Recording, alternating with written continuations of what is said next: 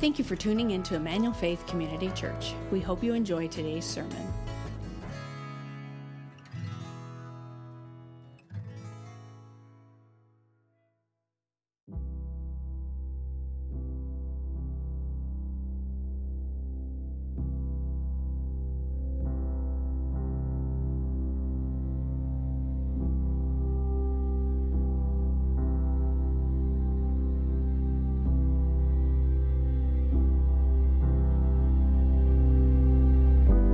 Last Wednesday, I had finished taping our video sermon for the week. I was sitting in a meeting at our church and got a text message from a friend that said, "I can't believe what's happening at the Capitol." And I hadn't been following it that day because I was working the whole morning. And so I swiped open my news app and started to watch in horror and shock, like you may have done as well. But I wasn't shocked. I wasn't all that surprised. I mean, if you've been following the politics in the U.S. over the last few months and years even, this isn't a huge surprise. I mean, the tension in our country is to a boiling point, and I think in some ways we just saw the tip of the iceberg, an anecdote to the angst that is just beneath the surface for so many people in our nation. It seems to me like the lines have been drawn. Republican, Democrat, progressive, conservative. We have the good guys and the bad guys, and the good guys are the guys that agree with us, and the bad guys are the guys that disagree with us. And I think so many have embraced this either-or proposition that there's one of these two ways to move forward. And I just want to say, as a follower of Jesus, I reject that notion. See, as a follower of Christ, I've wrestled with how do we engage this and what do we say about it? It broke my heart to see people holding crosses and claiming to believe in the scriptures while inciting a riot. Now, whether that happens in Portland or on Capitol Hill, it's wrong either way. As a follower of Jesus, I had to step back and ask myself, gosh, what does it look like to be for the kingdom of God in a situation like this? When the Apostle Paul wrote to the church at Philippi, he told them that they are citizens of the kingdom of heaven. But that didn't mean that they were no longer a part of the empire of Rome. I mean, they had to figure out how to live with their feet in two different worlds at the exact same time. They had to figure out how to remain true to their true king, Jesus of Nazareth, while they served as a prophetic voice in the Roman Empire. See, I'd planned this series on Nehemiah before any of these things happened, and I thought, do I need to take a step back from Nehemiah and speak to the cultural moment that we find ourselves in, this unique moment as we see a transition in the presidency coming and all of this angst that's coming to the surface of our lives and our nation. But as I started to study Nehemiah chapter 5, I thought, wow, this really speaks beautifully to the moment that we find ourselves in. If you've been asking yourself the question over the last week or few weeks or months like I have, questions like, how can we move forward in a healthy way? Questions like, what should our response be in our current political climate? Questions like, what does it look like to live faithfully in such a time as this? Then I believe that the message that we're going to talk about over the next few minutes is for you. And I'm convinced that Nehemiah wants to show us a way forward. And it's not going to be a few simple steps to a better life, and it's not going to be 5 steps to a healthier nation. It's going to cost us. It's going to cost you, and it's going to cost me. And the challenge for us is, and I just want to put it on the table because I think it's so important for us today. The challenge in front of us today is that when things seem uncertain, we look for stability. We fight for stability. We cling for it. We long for it because we want to take care of our family, our friends, people that matter to us. And we feel like if we give any ground, it's going to be ground that's lost forever and it's going to come back and cost us dearly. I mean, look at the way that people post-Great Depression hoarded things They stored things because they were so used to living in a moment of scarcity that it was hard for them to look outside of themselves. It's actually, sociologists would say that that's really when hoarding started, is post-Great Depression. And I feel like we're in a hoarding moment, a moment where we want to keep all of our ground. We don't want to give an inch. We want to keep all of our stuff because we're unsure of what the future looks like. And it's into that attitude and ethos that the scriptures are going to speak to us today. See, when we sense scarcity, we respond by trying to hoard our stuff. We want to power up. We want to make a way for ourselves and for the people that we care about. I think it's what President Trump was saying in his speech right before Capitol Hill was stormed. He said, "You'll never take back our country in weakness." And yet, as a follower of Jesus, I'm required to take a step back and go, is that what the scriptures teach? Actually, it's not. It's not. The Apostle Paul would say, hearing the words of Jesus in 2 Corinthians chapter 12, verse 9, it's in your weakness that you're strong. In addition, the Apostle Paul would write to the church at Corinth, and he would say that God uses the weak things of the world to shame the strong. As followers of Jesus, friends, we are called to a different way. I'd even say it this strongly. We're called to a better way. A better way. But it doesn't mean that we're called to roll over. And it doesn't mean we're called to throw our hands up in the air and go, well, oh well. In fact, Jesus tells us how to fight. Listen to what he says. In Luke chapter 6, verses 27 through 30, he says, "But I say to you who hear, love your enemies. Do good to those who hate you. Bless those who curse you. Pray for those who abuse you. To one who strikes you on the cheek, offer the other also. To the one who takes away your cloak, do not withhold your tunic either.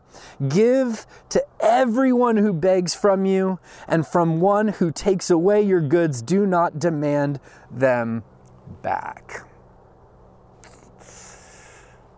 Whew, those are hard words from Jesus. But those are our marching orders, friends. We are called to be a prophetic voice of wholeness for all people, regardless of whether or not they agree with us. We're called to live generous lives, self-giving and others benefiting. And what we're going to see today, and I'd invite you to write this down, is that generosity is a pathway to personal wholeness and communal flourishing. Generosity, and that's what Jesus is talking about here. Give, give, give. Generosity is a pathway to personal wholeness and communal flourishing. And I'm convinced that it's Christians living generously that can help turn the tide of our nation. It's cruciform, generous love that is the way of the Lamb and the way of his followers. Now, when most people think about generosity, they think of money.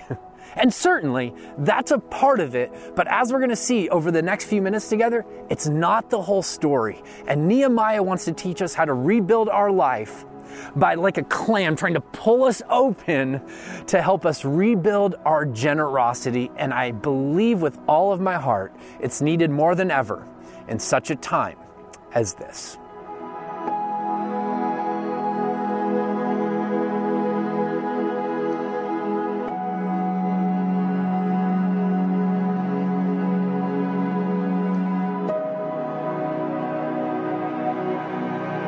See, as we're going to see, generosity isn't just about our money. It's about our attitude and our ears. It's about our resources, our table, and it's about our trust. And Nehemiah is going to be a great guide to help draw these things to the surface, to pry our hearts open a little bit, to have a different perspective on the world around us and the situation we find ourselves in today. Nehemiah chapter 5, starting in verse 1. Here's how it reads. Now there arose a great outcry of the people and of their wives against their Jewish brothers. For there were some who said, with our sons and daughters we are many, so let us get grain that we may eat and keep alive.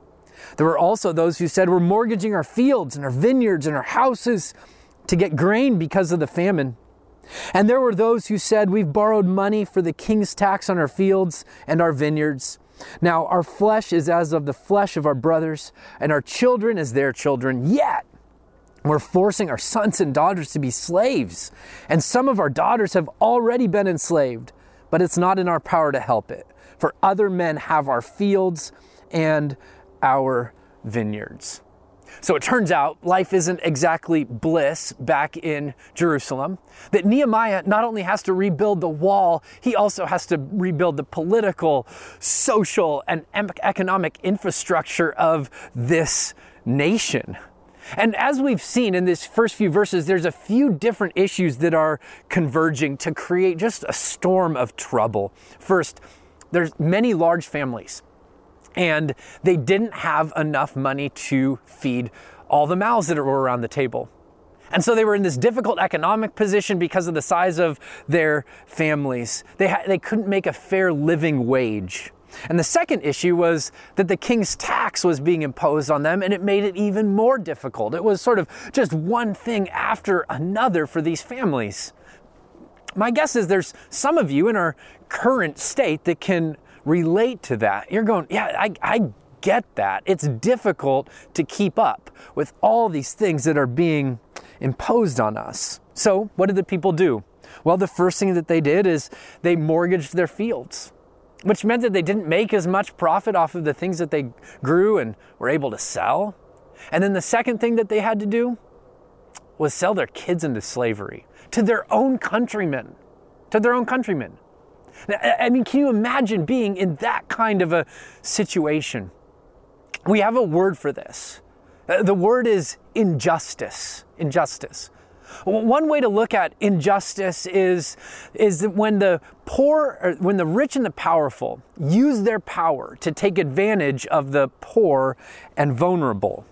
And unfortunately, this is the way many nations are set up, to benefit the powerful at the expense of the vulnerable. But the people of God were called to be different. From the very beginning, they were called to be a people of love and justice. That they were called to be a people that gave dignity and respect to people at all phases along the economic and social pipeline. That they were called to be people who valued everybody regardless of what they contributed. It was something unheard of in the ancient world.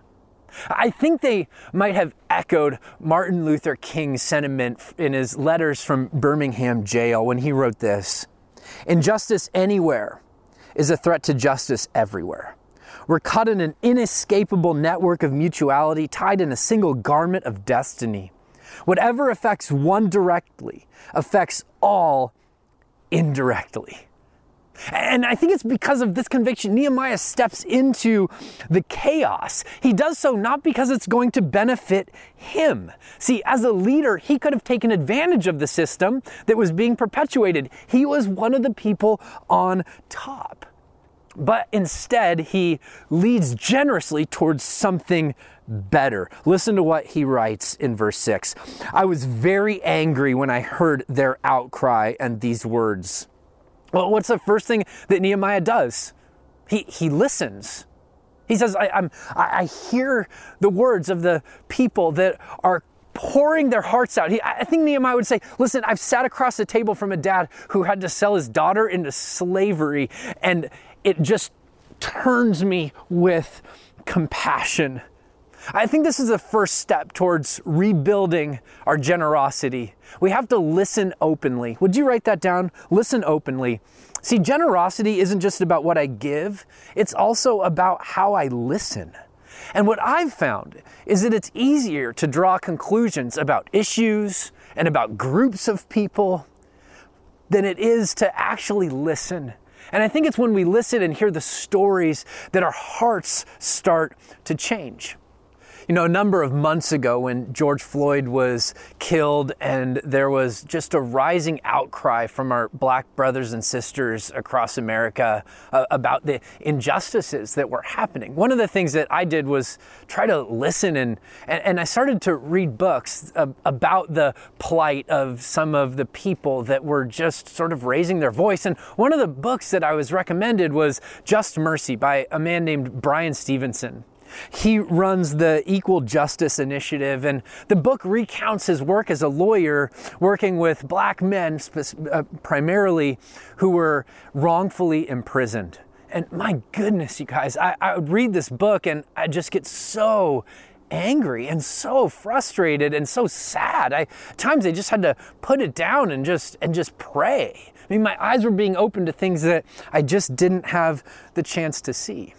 I think if we're going to listen well, one of the ways we can do that is by reading and trying to enter into the stories of those not like us. But the second thing we can do is we can form relationships. You have this opportunity. You can do this probably in your own neighborhood. Relationships with people that aren't like you, maybe with immigrants who have come here and left circumstances that would be hard for us to really wrap our hearts and our minds around, maybe people from a different religion and a different perspective. But I love that Nehemiah begins this journey of generosity with listening. But he doesn't stop there. He gets angry. He gets upset. And I think that's an appropriate response to injustice. When people can't feed their families, when they can't find enough work to provide, I think being righteously indignant is a good response to that. It's one of the responses that we see Jesus taking towards injustice, is getting upset about it. And I think Jesus gets upset about injustice because he loves people, because he cares deeply about people and wants them to flourish. But his anger doesn't stop there, and it doesn't stop there for Nehemiah either. It drives them toward action. He does something about it.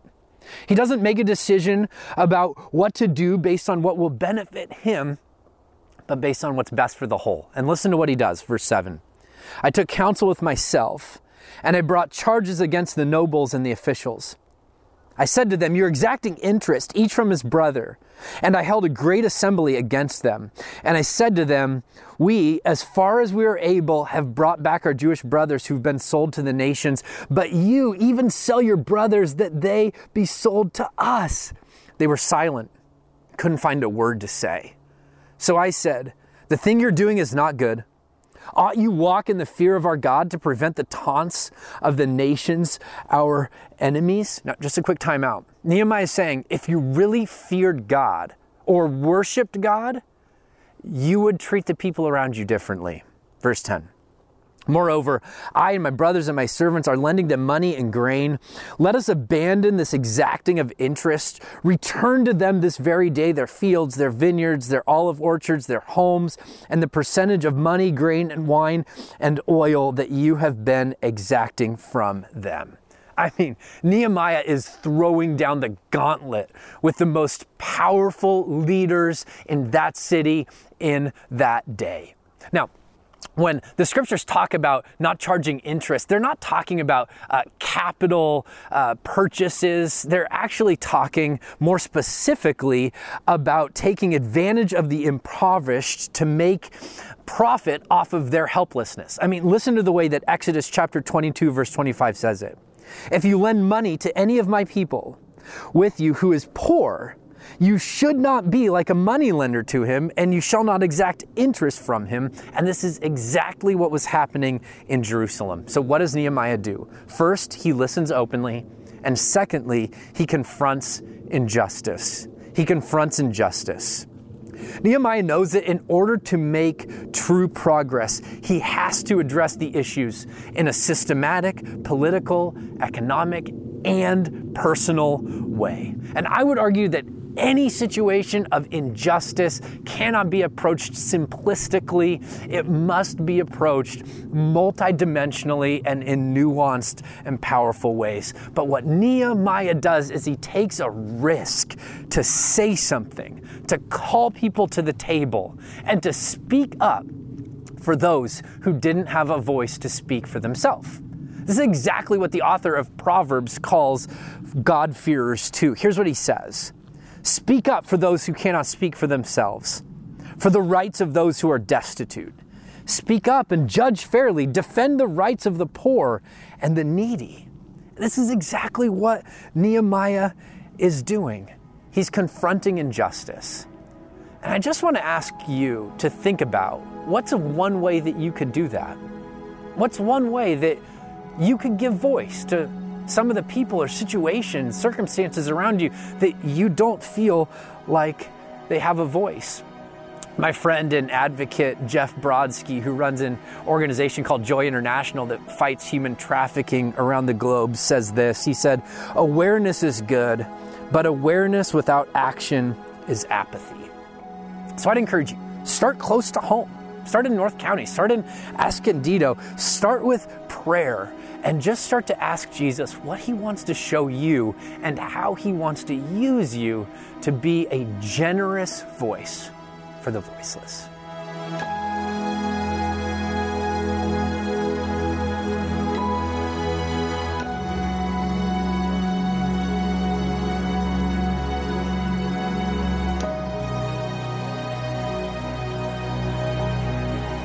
The more I study Nehemiah, the more respect I have for him and the more I'm challenged by him.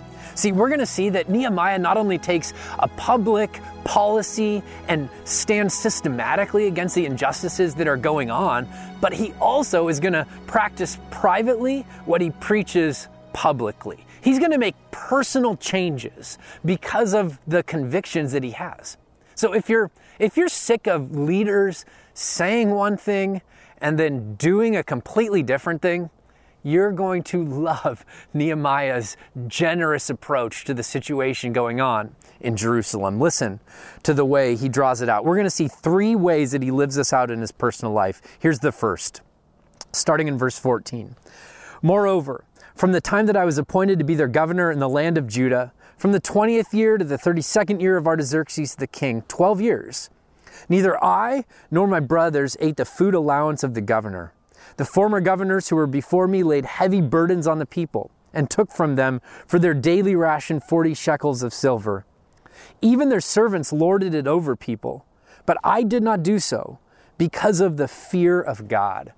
See, Nehemiah is saying, once again, he said this in verse 9, but he's saying that my fear of God, my reverence for God, my worship of God impacts the way that I interact with the people all around me. And for Nehemiah, it impacted even his salary. It impacted how much money he took from his people. See, as the governor, as the leader, he was able to tax people as much as he wanted, to line his own pockets with the excess that he didn't have to send back to Persia. And he was able, it says, to take a daily ration of 40 shekels of silver, which he didn't take. I mean, this is almost unheard of, isn't it? Here's what Nehemiah does. The first thing he does is he listens openly, then he confronts injustice, and then he embraces limits. I'd invite you to write that down. He embraces limits. Now, let me be as clear as I can. I believe capitalism is the best economic system ever created. It drives innovation and excellence. It rewards hard work. However, it does have downsides. And one of the downsides is that if those in positions of power and influence don't self-impose limits, then the disparity between the rich and the poor will continue to grow further and further. Now, that's a problem because one of the indicators of a health and flourishing of a nation is the narrowing gap between the rich and the poor. That disparity, as that disparity grows, nations become more and more unhealthy. And you can see this even in our physical health. A study published in the Journal of American College of Cardiology in 2019 found that the higher level of income equality in a nation resulted in the higher rate of cardiovascular-related deaths and hospitalizations. I mean, that's an interesting correlation to draw. And I think that there's a challenge because we always assume that more is better. If I can get more, why wouldn't I? One of my favorite singer-songwriters, his name was Rich Mullins. And as he grew in popularity, he grew more and more concerned about his own heart. He started to make more and more money, and he was worried about the way that he was responding to his sort of new wealth. And so here's what he did. He told his accountant, "I just want to be paid an average working salary. And then what I want you to do is I want you to give the rest away. But here's the thing, I don't want to know how much I make because it would be too hard to give away if I knew." That is taking what Nehemiah's principle to the extreme. I don't know that you and your family want to go about it that way. The principle is, how do we say this is enough for us, and then find ways to bless people with the rest of it? It's resisting that urge and that natural human tendency to hoard more for ourselves. Nehemiah models for us what it looks like to push into limits that end up blessing other people. But listen to the next thing that Nehemiah did, verse 16. I also persevered in the work on this wall, and we acquired no land. And all my servants were gathered there for the work. So Nehemiah is serving his fellow countrymen, and it costs him. He's not able to acquire land. He's not able to purchase property. There are things that he's not able to do because he's serving the common good. And in so many ways, I think Nehemiah is just modeling for us, boots on the ground, what Jesus-style leadership looks like. Would you write this down? It means, and this is what generosity looks like too, it means that we serve sacrificially. And see, Nehemiah's behavior and actions as the governor were guided by principles of service rather than opportunism. See, the higher you get in organizations and social structures, the more opportunities you'll have to do one of two things. Either to benefit yourself or to benefit others. But what I found is it's hard to do both of those things. We're often going to have to choose. Will I use my position and my power to benefit myself, or will I leverage it for the good of others? And this is part of Jesus' central message to his followers. What do we do with power? What do we do with influence, whether it comes in the form of a position we have or resources that we have? And listen to what he says in Mark chapter 10, verses 42 to 45. He says, and Jesus called them to him, speaking to his disciples, and said to them, you know that those who are considered rulers of the Gentiles lord it over them, and their great ones exercise authority over them. But it shall not be so among you. But whoever would be great among you must be your servant, and whoever would be first among you must be called slave of all. For even the Son of Man didn't come to be served, but to serve, and to give his life as a ransom for many.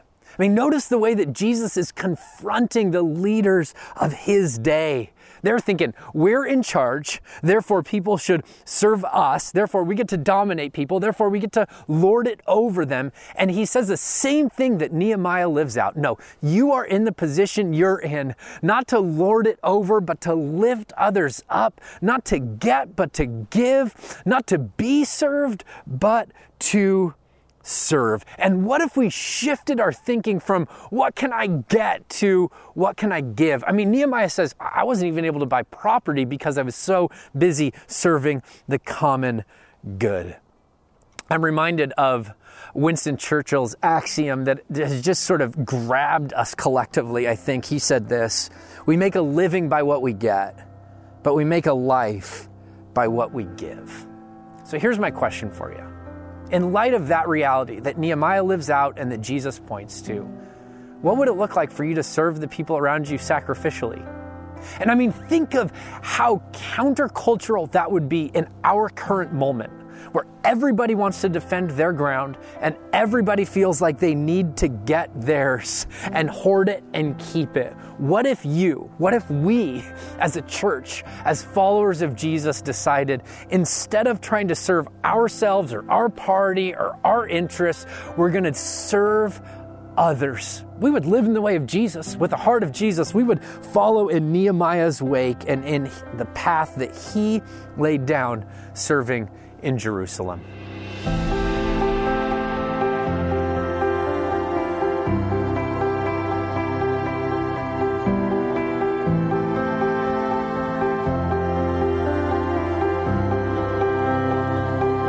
All right, so we've seen Nehemiah listen openly to the angst of the people. He's confronted injustice.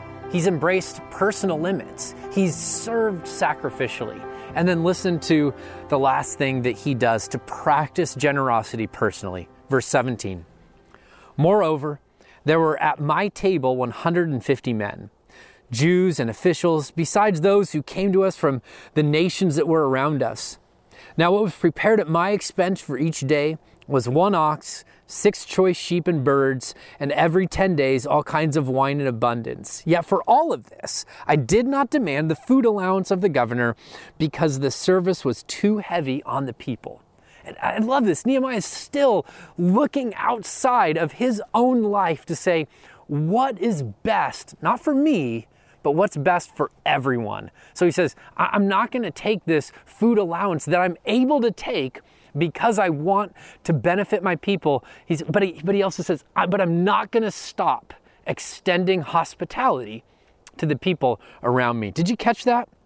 At my table, there were 150 men. And I would invite you to write this down. It's one of the ways we practice generosity, by extending hospitality. See, when we think about generosity, we often think of our resources and our finances. And to be sure, what we do with our money is a part of being generous people. But being generous also has to do with the openness of our hearts, of our homes, of our table, of our time, and of our lives. See, there's a reason that Jesus spent so much time eating with people.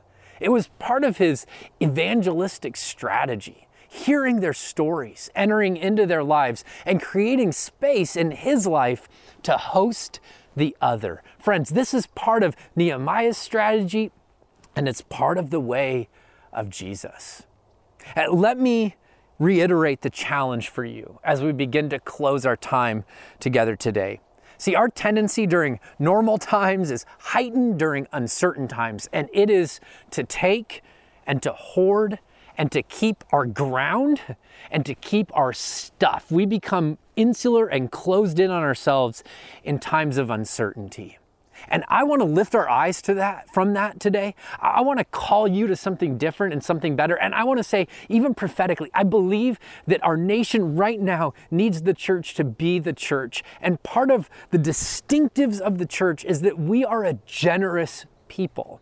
We aren't about just defending our own rights or fighting for our stuff or hoarding our space. We are here for the benefit of our community and for the benefit of our nation, and ultimately for the benefit of the world, that we might see his kingdom come and his will be done on earth as it is in heaven. And in moments of uncertainty, I want to see us become a church that lives with generosity. After all, it is better to give than it is to receive. That's from Acts chapter 20, verse 35. Friends, I love the way that our church community is already doing this in so many ways. The ways that we're coming alongside of refugees in San Diego. The way that we are partnering with Interfaith to feed the hungry and to help the homeless find homes. I love our work with Safe Families that comes alongside of families to help prevent them from having to go into foster care situations. Our work with orphans through Faces Ministry is just such a powerful declaration of the hope of the gospel, and the way that Alternatives Medical Clinic comes alongside young women and young men in really difficult situations in times of need and speaks a word of hope. Gosh, you guys, in so many ways, we are living out this ethos of generosity that we believe is the pathway to personal wholeness and communal flourishing. But I think you'd agree with me, the work is not done, especially in our moment right now. I believe that God is inviting the church to rise up and to be the church. So what might that look like for you as an individual? Well, first, can I encourage you to do exactly what Nehemiah did? To listen. Listen to the outcry. Maybe, like me, you read the book Just Mercy, or you could watch the movie. But what are ways you can start to hear the stories of people around you that are different than you, that you might receive a little bit differently than you have in the past? Second, would you ask Jesus to open your eyes to things going on in our community that break his heart? What are things that he wants you to be passionate about because he's passionate about? And then finally, would you just simply ask the question, Lord, how do you want me to be generous? Maybe you admit, like I have to, maybe you admit my tendency is to be stingy. My tendency is to hoard and protect my stuff, especially in moments of scarcity. But God, how do you want me to live with generosity? I mean, certainly giving to the church is a good first step, but after that, there are so many ways that you can live this out. Let me give you one idea. If you're one of the people that's getting a stimulus check, but you haven't lost work because of COVID, I want to invite you, even challenge you, find a way to bless somebody else with that. Find a way to come alongside someone that maybe has lost work and is in a difficult situation and be a blessing to them. That's just one way that you can do that. I'd call you though.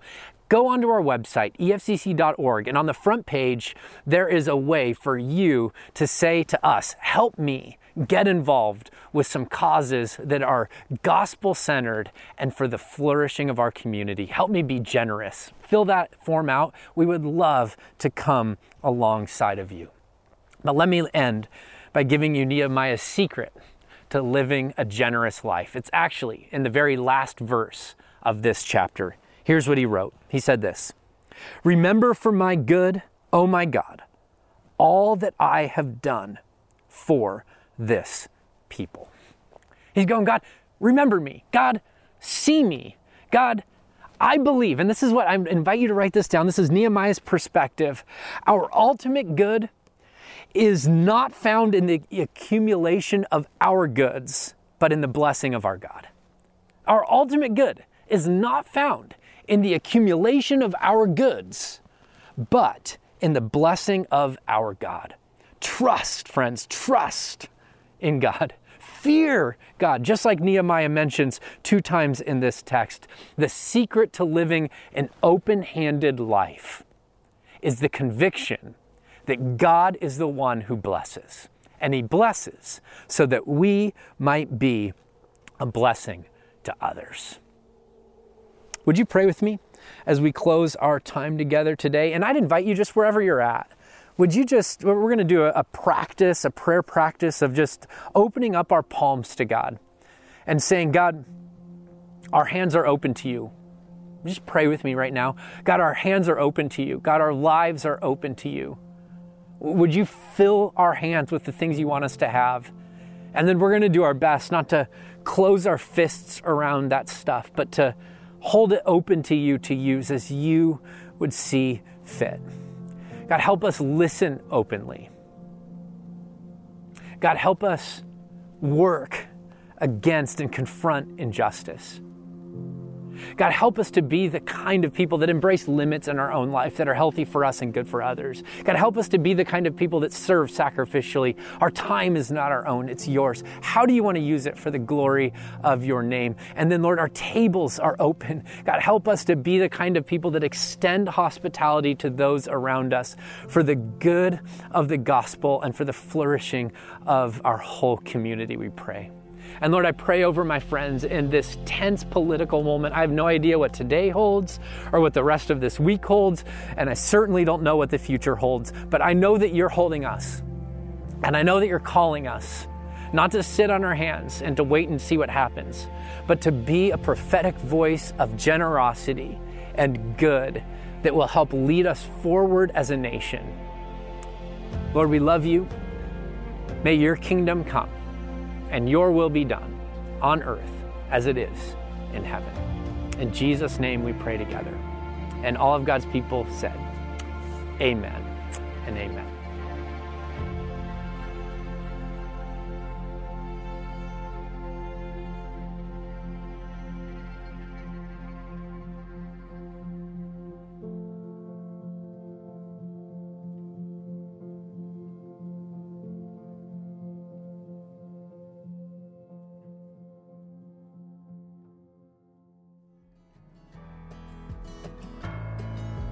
Thank you for listening to our service. We'd love to have you join us in person. For more information about our church and service times, please visit efcc.org. If you would like to support the ministries of Emmanuel Faith, you can do so at efcc.org/give.